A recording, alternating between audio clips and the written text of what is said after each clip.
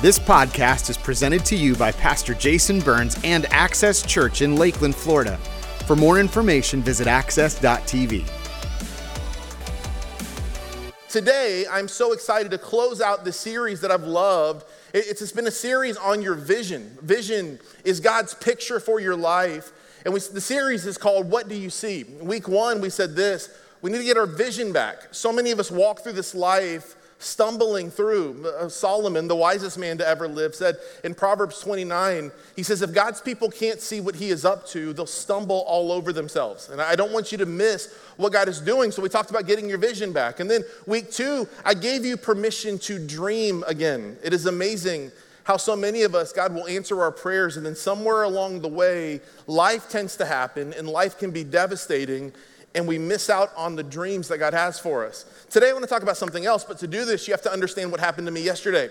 I had one of the strangest, weirdest, honestly scariest experiences of my whole life. My son Joey turned 15 this week. He got his learner's permit, and yesterday we gave him his first driving lesson ever. And I want you to think back. If you're older than 15, think back to that moment. It is horrifying. And so we took Joey. My wife's like, should we go to the mall parking lot? And I'm like, no, there are cars there. Those are expensive.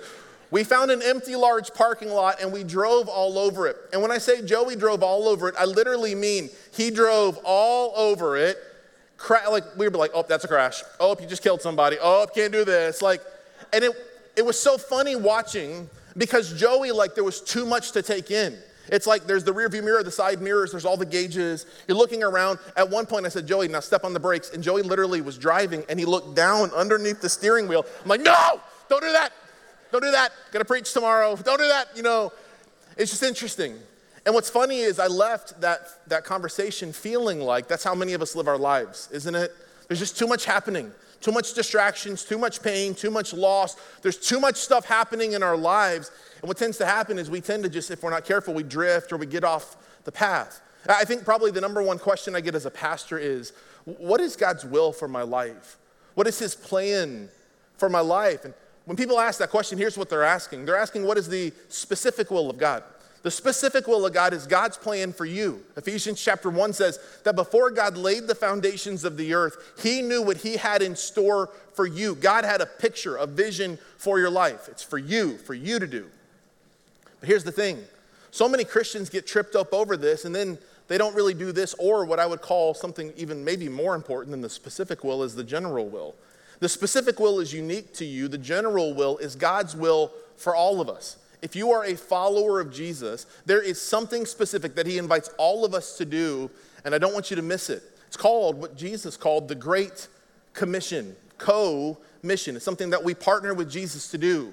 It's found in all 4 of the Gospels, Matthew, Mark, Luke, and John, and it's even found in the book of Acts, which is really the book about the start, the launching of the New Testament church. I want to read it to you, then I want to talk about it today. Matthew chapter 28, Jesus said, therefore go, that's the key word there, you go and make disciples of all nations, baptizing them in the name of the Father and of the Son and of the Holy Spirit, and teaching them to obey everything I have commanded you, and surely I am with you always to the very end of the age. It says, I want you to go everywhere, tell everyone about Jesus. The book of Mark says it like this.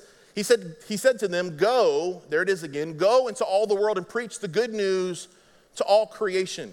In the book of Luke, it says it like this, Luke 24, with my authority, take this message, go, don't hold on to it for yourself, but take this message of repentance to all the nations, beginning in Jerusalem. There is forgiveness of sins for those who turn to me. It's important. The book of John says it like this. Jesus said, as the Father has sent me, I am sending you. It's not just for you to hold on to, but you're to be sent out to use it. In the book of Acts, the story of the launching of the church, Jesus said, you will receive power when the Holy Spirit comes on you.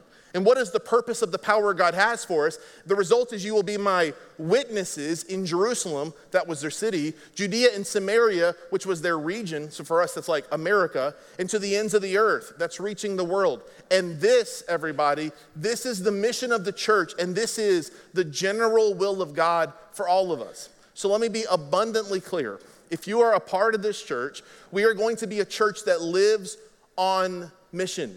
Okay, let me say to you what it looks like. It means that we lay down our preferences because our preferences don't matter in light of what the mission is. Here's what it means for our church. Look around in this service. Every week for the last few weeks, we have had standing room only. We've been at capacity or in overflow. And I've said, please help us move. Please move. Let's create more space for people. And you won't stop inviting your friends. It's awesome. So here's some fun news. If we're willing to do anything, it means that starting in just a few weeks, we're going to add a fourth service time to create more seats for people to know Jesus. Can I get a good amen from someone about that?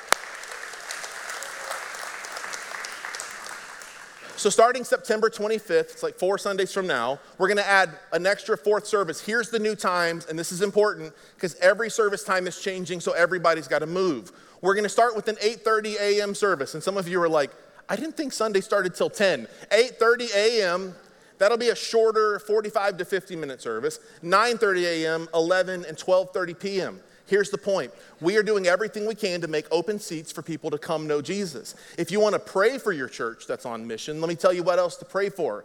I believe we're going to add a fourth service, and we're just going to fill it up over again. So here's what you need to pray for. Pray that God will give us a building in Central to North Lakeland because we want to take everything we do. We just want to do it again and again and again. Why? It's not about us. It's about the Great Commission. It's not about us or our egos. It's about joining Jesus in what he cares about. It's not about growing a church bigger. It's not about that. It's about making heaven a little more crowded and plundering the gates of hell. That's what this is all about. And here's the funny thing.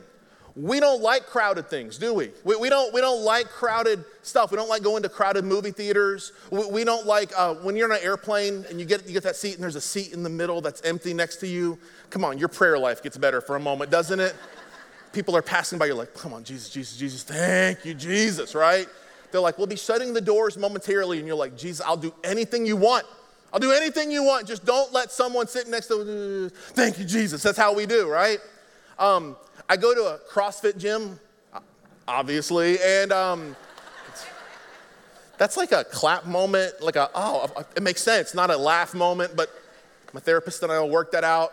And a while ago, the gym was like amazing. Then it went through like an awkward, hard time where there was some weeks where it was like me and one of my friends and like nobody else. And then like the last few weeks, people started coming and it's been awesome again. But then on Friday, instead of being 2 or 4 people, it was like 16 or 18 people. We're bumping into each other and sweating on each other. And we don't like crowded stuff. We just don't. It's not my preference. But if you're going to be a part of a church that's on mission, crowded is the goal. Why? Because heaven and hell are realities, and we are playing for keeps. So today, I want to preach a different kind of message. I'm going to step all up on your toes, and you're going to leave feeling so challenged today. And my hope is that what happens in our hearts doesn't stay in this room, but it literally becomes like a wildfire that spreads all throughout our region. Here's the point today. If you miss everything, I'm going to put the cookies on the bottom shelf and make it really easy. Here it is. Ready? We cannot reach what we cannot see. We cannot reach what we cannot see. My prayer today is that God's going to open our eyes because some of us can't see what God is doing. We can't see the needs happening around us. And to kind of understand this, let me kind of tell you a story from the book of John chapter 4. One day, Jesus and his disciples were traveling, and the disciples said to Jesus, hey, we got to go into the city, and we got to get maybe some supplies or some food. And Jesus said, you guys go on. I'm going to keep going on my way. And it says that Jesus separates from the disciples, and he comes up onto a well. Now, the well was such an important part of Jesus' day because it's where people drew water. And typically in Jesus' day, people would get water early in the morning or at dusk as the sun was setting because it wasn't as hot. And typically people would travel together in groups for their own safety. And so Jesus is walking and he comes upon a well, and there is sitting at the well a woman, and scripture gives us this interesting detail. It's that she was a Samaritan woman. Now, you need to understand, as a church, we fight hard for racial equality. We fight for justice. It matters. And if you think there's challenges in our country, you have no idea what it would have been like in Jesus' day. Jews and Samaritans despised each other. They spat upon each other. They hated each other. And so there was this woman, and she was Samaritan, and on top of that, she was a woman. And again, in Jesus' day, men never spoke to women. It would have been seen as inappropriate or demasculating. In Jesus' day, women were seen as lower class citizens. And Jesus comes to the well, and he sits with the woman, and he smashes through all the tensions. He smashes through the racial tensions, the social tensions, the gender tensions. He smashes through all of it, which again, if you're looking for a reason to follow Jesus, there's a beautiful one. And he sits down and he talks with her. And he shares with her who he is, and her eyes are opened in this moment. And then there's this awkward moment. It says this in verse 27, John chapter 4. Just then his disciples returned, and they were surprised him talking with a woman for all the reasons I just discussed. Then there's this weird literary device that happens, but no one asked. It's kind of weird. Like when you're writing, you don't write what no one does. You write what people do. But he says, but no one asked two things. What do you want? Or why are you talking with her? In a sense, they almost dishonored Jesus. No, he was the leader. If you serve someone, like, man, get up, serve them. Ask, what do you need? What can I do? How can I help you? What can I get for you? And no one does that. And no one asks, why are you talking with her? No one says, teach us in this moment. They were just confused. Now, why would he put these things that didn't happen in the story? I think the reason these are in the story is because they regretted not doing it. And I don't want you to miss it. If the disciples missed it, I think it's possible for us to miss the point. It says, then, leaving her water jar, and that was a big deal because that was her source that got her the water, the woman went back to the town and she said to the people, come see a man who told me everything I ever did. I want to call a quick time out here and say this. This woman has an encounter with Jesus. Is she theologically trained? No. Does she know everything about who he is? No, not yet. She's still learning. But she does something that I'm going to invite all of us to do. She just says, come and see. I've experienced something or someone and he changed my life. Just come and see. Come experience what I've experienced. Come see a man who told me everything I ever did. Could this be the Christ, the one we've prayed for? And it says they came out of the town and they made their way towards him. Meanwhile, like the story turns again, his disciples urged him, Rabbi, Jesus, eat something. There was like a Burger King around the corner, like eat something. Get you one of those 4 for $4s at Wendy's, like eat something. But he said to them, I have food to eat that you know nothing about. Then his disciples said to each other, could someone have brought him food? Like, did someone slide him a granola bar, one of those Nature's Valley? Did someone get that for him? Is that what happened? There's no crumbs anywhere. He didn't have a granola bar. Like, what is happening? Did he have food? And Jesus says, you don't get it. My food, he said, is to do the will of him who sent me and to finish his work.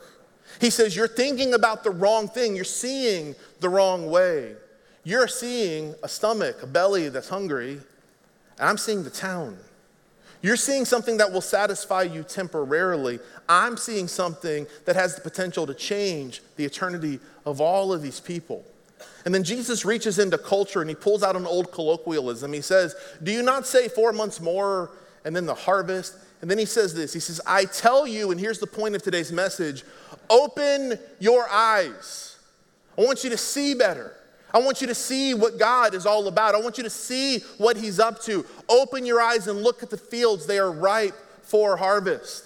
Jesus lays it on these people and he says, I don't want you to miss this moment. I want you to open your eyes to see. You're thinking temporary. I'm thinking about something eternal.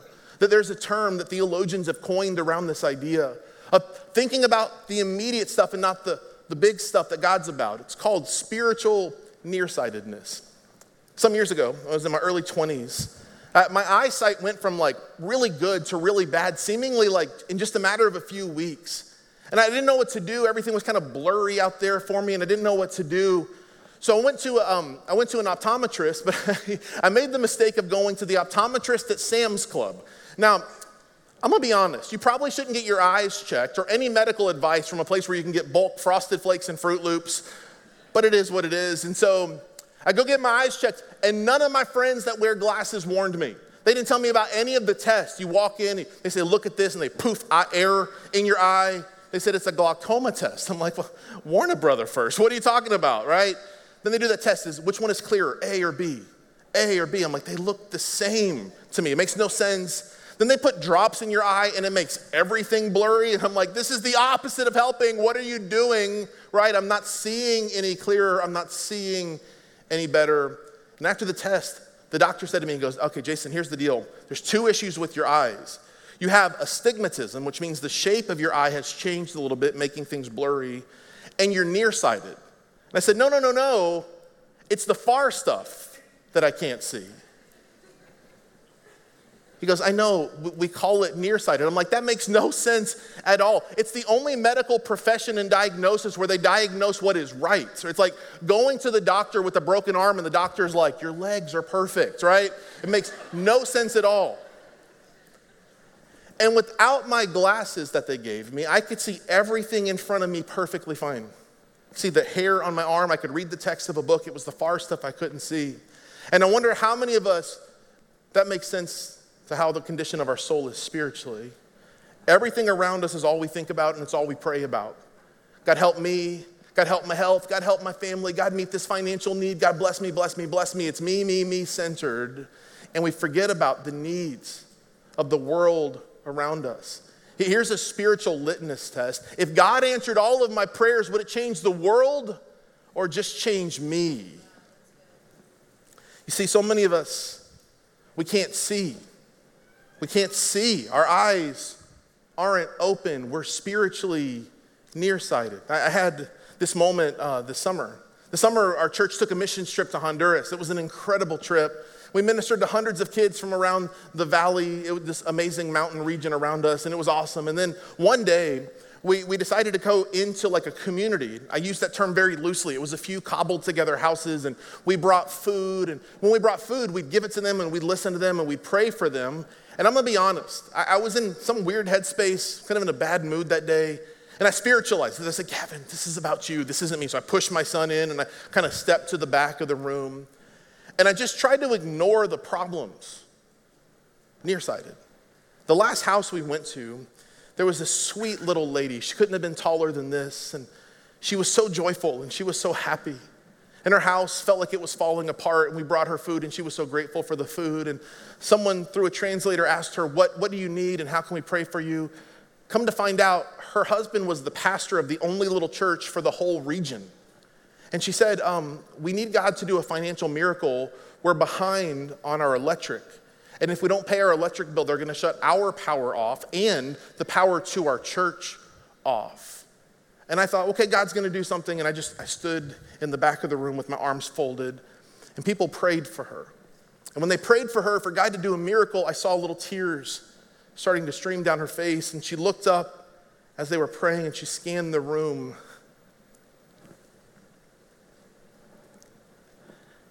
And our eyes met.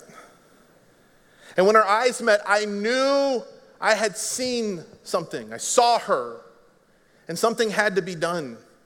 We left, and I knew immediately that I was gonna invite people to be a part of it. And if no one wanted to help, I had to do something, because now that I saw her, I had to do something. Now that my eyes were open to the situation, I had to do something about it. Come to find out, they needed like less than $600 for this massive life-altering problem to go away. I said to the 30 or 40 people who were with us, hey, if any of you want to be involved in this, they gave over $1,800 like that. We met the need and then some. It was amazing in this moment. Other needs were met by other incredible families in our church. And I just had this moment of realization of I can pretend that I didn't see, or I can acknowledge the fact that my eyes were open and I saw.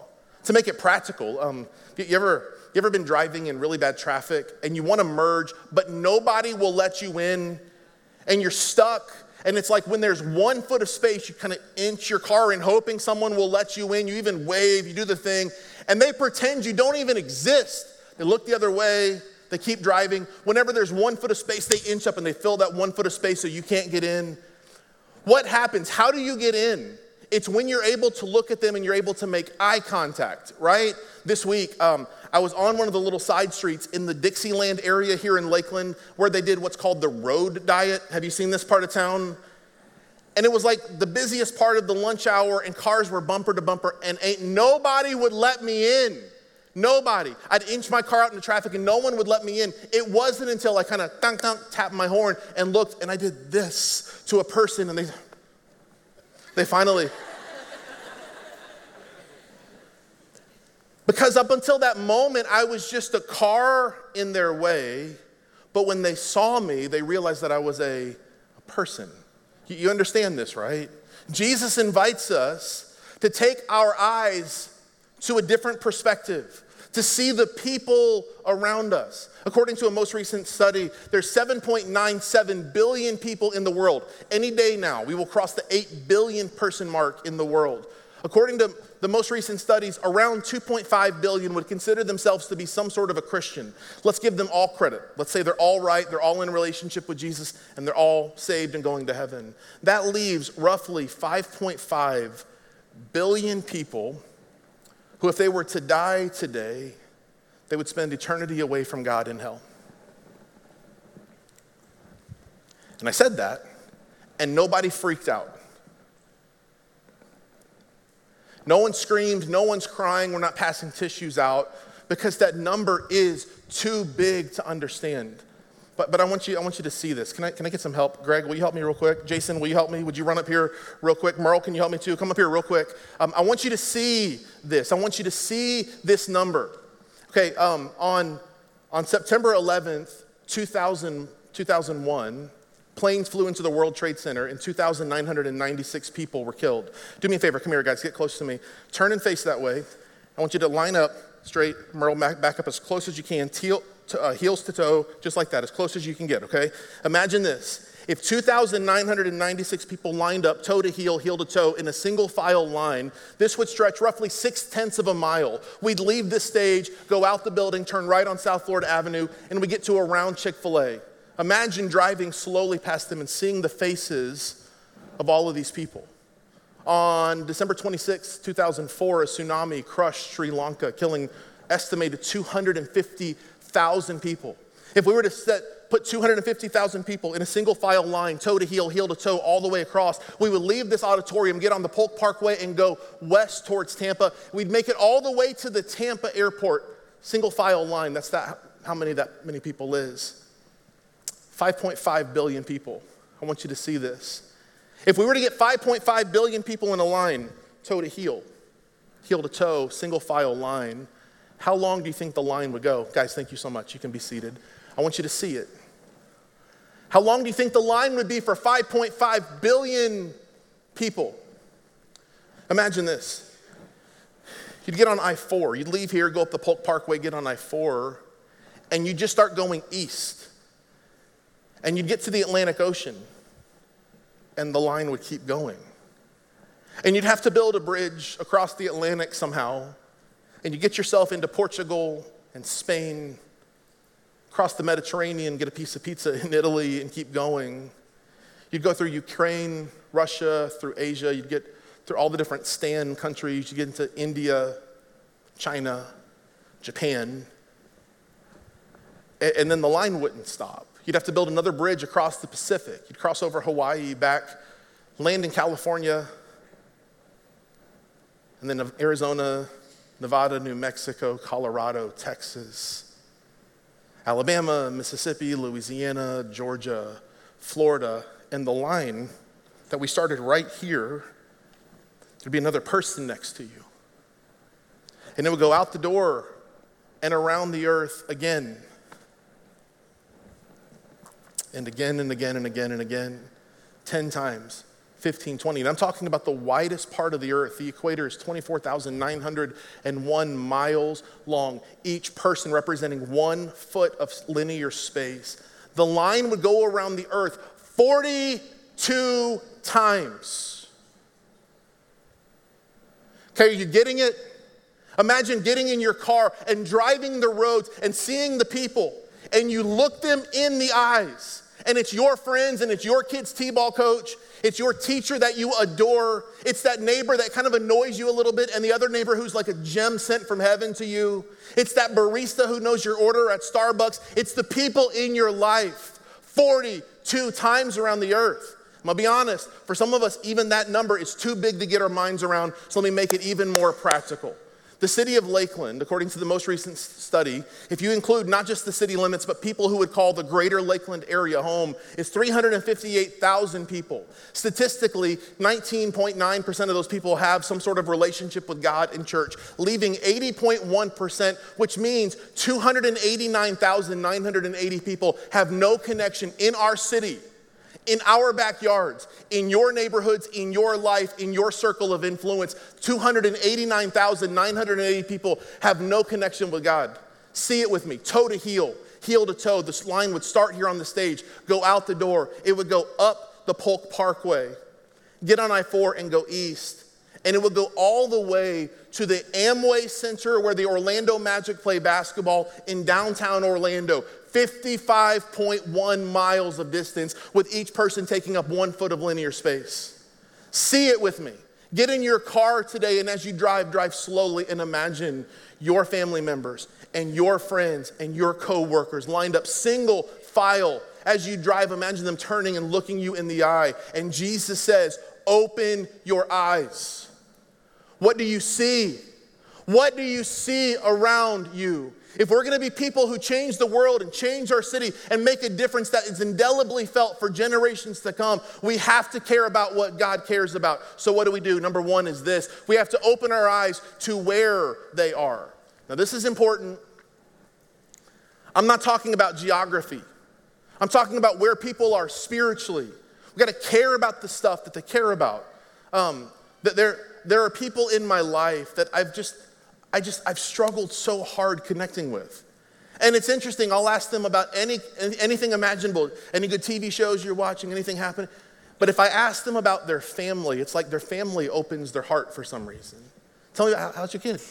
How's college going for him? How's your husband? How's his job? You ask these kinds of questions and people will open up. Why does it matter if they open up? When people open up, it gives you an opportunity to speak to the heart of who they actually are. You see, you need to start praying differently about your life. You need to start praying that God will open up divine moments of opportunity for you to share your faith. If you think your life is all about you and earning a paycheck and watching the same TV shows and eating the same kind of meals over and over and over again, let me declare you are spiritually nearsighted. It's all about you. But if you're willing to care about what God cares about, you start praying for moments of divine opportunity. David says in the book of Psalms, Psalm chapter 37, he says, the steps of a good man are ordered by the Lord. In the next book, the book of Proverbs, Solomon says, in his heart a man plans his course, but the Lord determines his steps. Man plans their calendar, but it is God who plans these moments of divine intervention for us. So we got to care. We got to listen. People don't care what you know until they know that you care about them. So here's the point. To change the world, we need to connect before we correct. There's a lot of people who want to make a point. They want to correct people. Making a point is easy. Making a difference is challenging. We need to connect, love them, before we ever have a voice of opportunity to correct them. Second thing we need to do is we need to open our eyes to who they are. Who are the people that God has placed in your life? And let me get all up in your business for a second and say, the people in your life are there on purpose and for a purpose. It is not a coincidence. It is not a divine accident that those people are in your life. God placed them there, and let me take it farther. You're responsible for them. You are responsible for the people in your life. You're responsible for those in your circle of influence. Who are they? Who are they? And here's the funny thing. Let's be honest. People can be really annoying sometimes. Can I hear somebody say amen to that? Like this week, like every other week, there was big news. The government passed something that made some people really happy, made some people really upset. Did you see people complaining on both sides of it this week? Did anybody else see this? And people do this. And what we tend to do as a culture currently is we tend to polarize. It's my side or it's your side. It's me versus you. Can I show you what Jesus did? Look at what Jesus did. The book of Matthew says this, Matthew 9. He says, when he saw the crowds, groups of people, some that liked him, some that didn't like him, some that believed like him, some that didn't believe like him, he had compassion on them. Like he loved first. He cared first. Like he saw past the politics. He saw past the places of disagreement.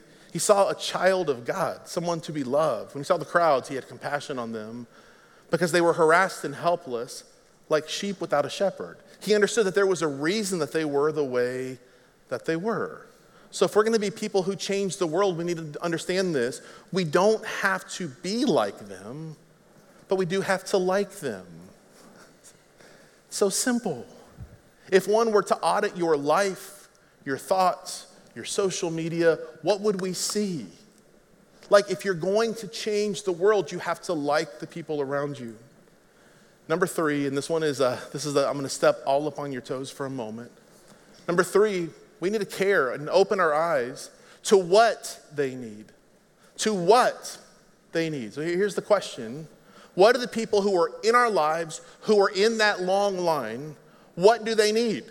Now, there's 2 different schools of thoughts in church. Some of you, I know this to be true because some of you have complained about our church for one reason or another, and it usually centers around this question: which is more important, truth or grace? Truth or grace? Now, if you don't understand this, there's 2 different kind of camps when it comes to how we reach people. The truth people are the people who are out there saying, you're wrong, you're sinning, you're going to hell in a handbasket, you need to turn or you're going to burn.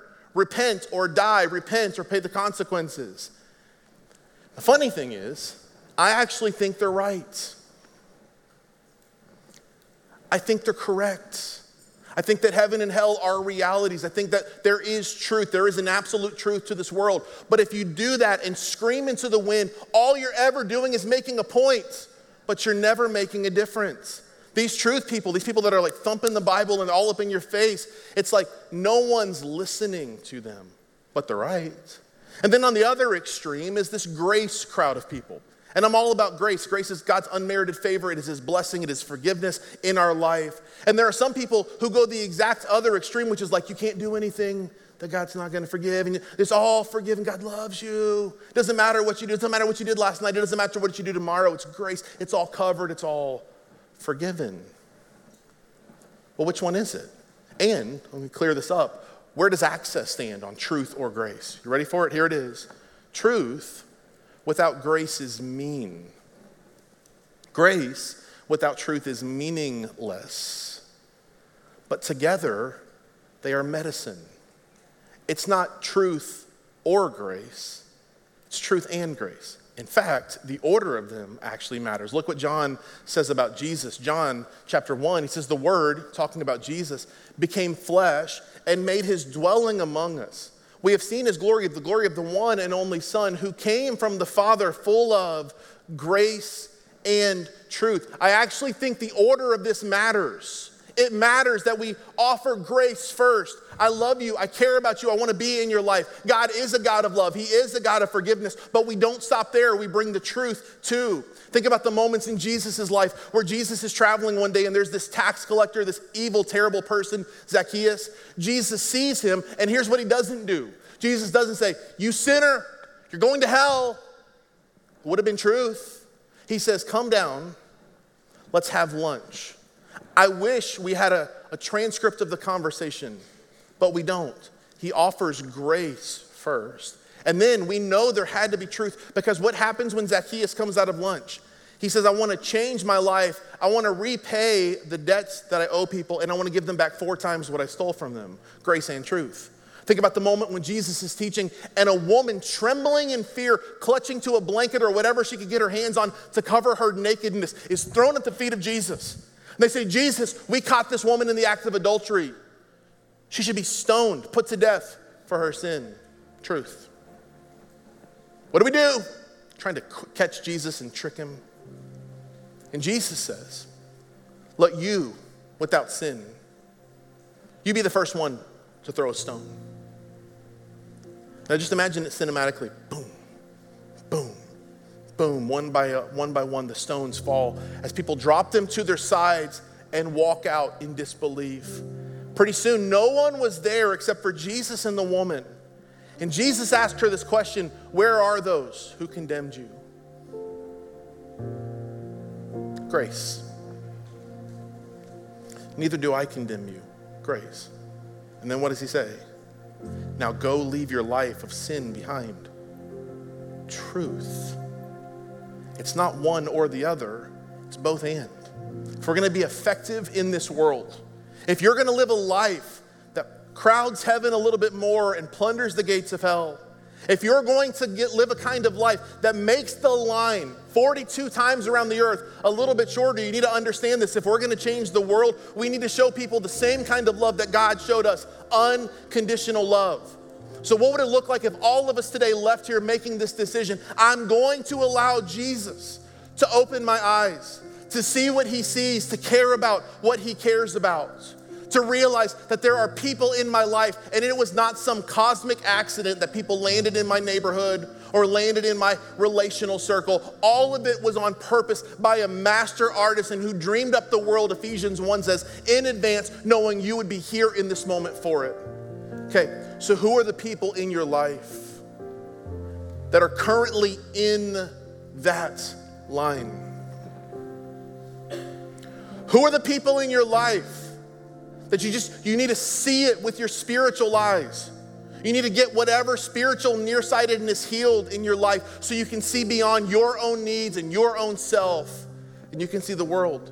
Who are the people in your life? And just imagine today when you get in your car and you start your car up and you leave the parking lot, maybe drive a little slow. And imagine those people standing in line. Truth, the line to hell, the line away from God. Imagine those people and listen to me. You can do something about it. I can do something about it. So here's my challenge to each and every one of us. My challenge is that over the next 30 days, that you will share your faith with at least one person. You're like, I'm not you. I don't have a doctorate. I don't know the right words. What if they ask a question? Okay, say what the Samaritan woman at the well said. Just come and see. I don't have all the answers, but Jesus has changed my life. Just come experience what I've experienced. I challenge each and every one of you to share your faith at least one time over the next 30 days. And I also challenge you to have one Sunday in the next 30 days where you bring a person who would currently be standing in that figurative line. Bring one person and have them come experience this with you. Well, why does it matter? There's a reason we do church the way we do church. There's a reason that church should be celebratory and fun. It's because the darkness of this world is heavy enough for every single person. There's a reason that we lead with a lot of humor and a lot of fun. It's because the scripture teaches that the world is heavy and we need to laugh. Laughter is a good medicine. There's a reason that we worship passionately, and there's a reason that the messages build you up and don't beat you up. And the reason is people need to be encouraged. And there's a reason we lead with grace. And then we offer truth. And we're not a Bible-thumping congregation of people. Like some people are, what's wrong? It's grace and truth. And what if all of us made this decision?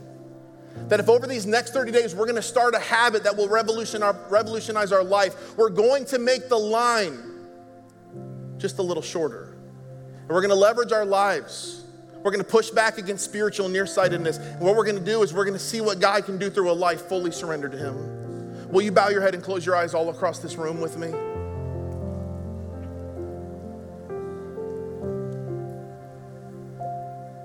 I want you to take a moment and ask God, reveal to me who's in the line that's in my life.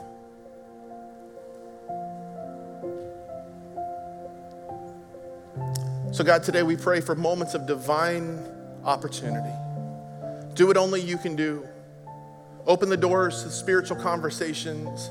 Give us moments of clarity to step in when a person is vulnerable and shares what's happening in their hearts. God, my prayer is that you'll use us to reach more and more people. God, the truth is this makes some things a little bit less convenient for us. Maybe the church felt a little different when it was smaller for us and we kind of liked that. God, it's not about us. We're on mission with you. God, I pray for our church. May our church be a beacon of light to this great city. God, I pray that you'll open the door for us as we do more services. I pray you'll open locations for us because it's not about us. It's not about me. It's about our church being effective for you. So God, our declaration is we want to be on mission with you. We love you. We need you. We thank you for it.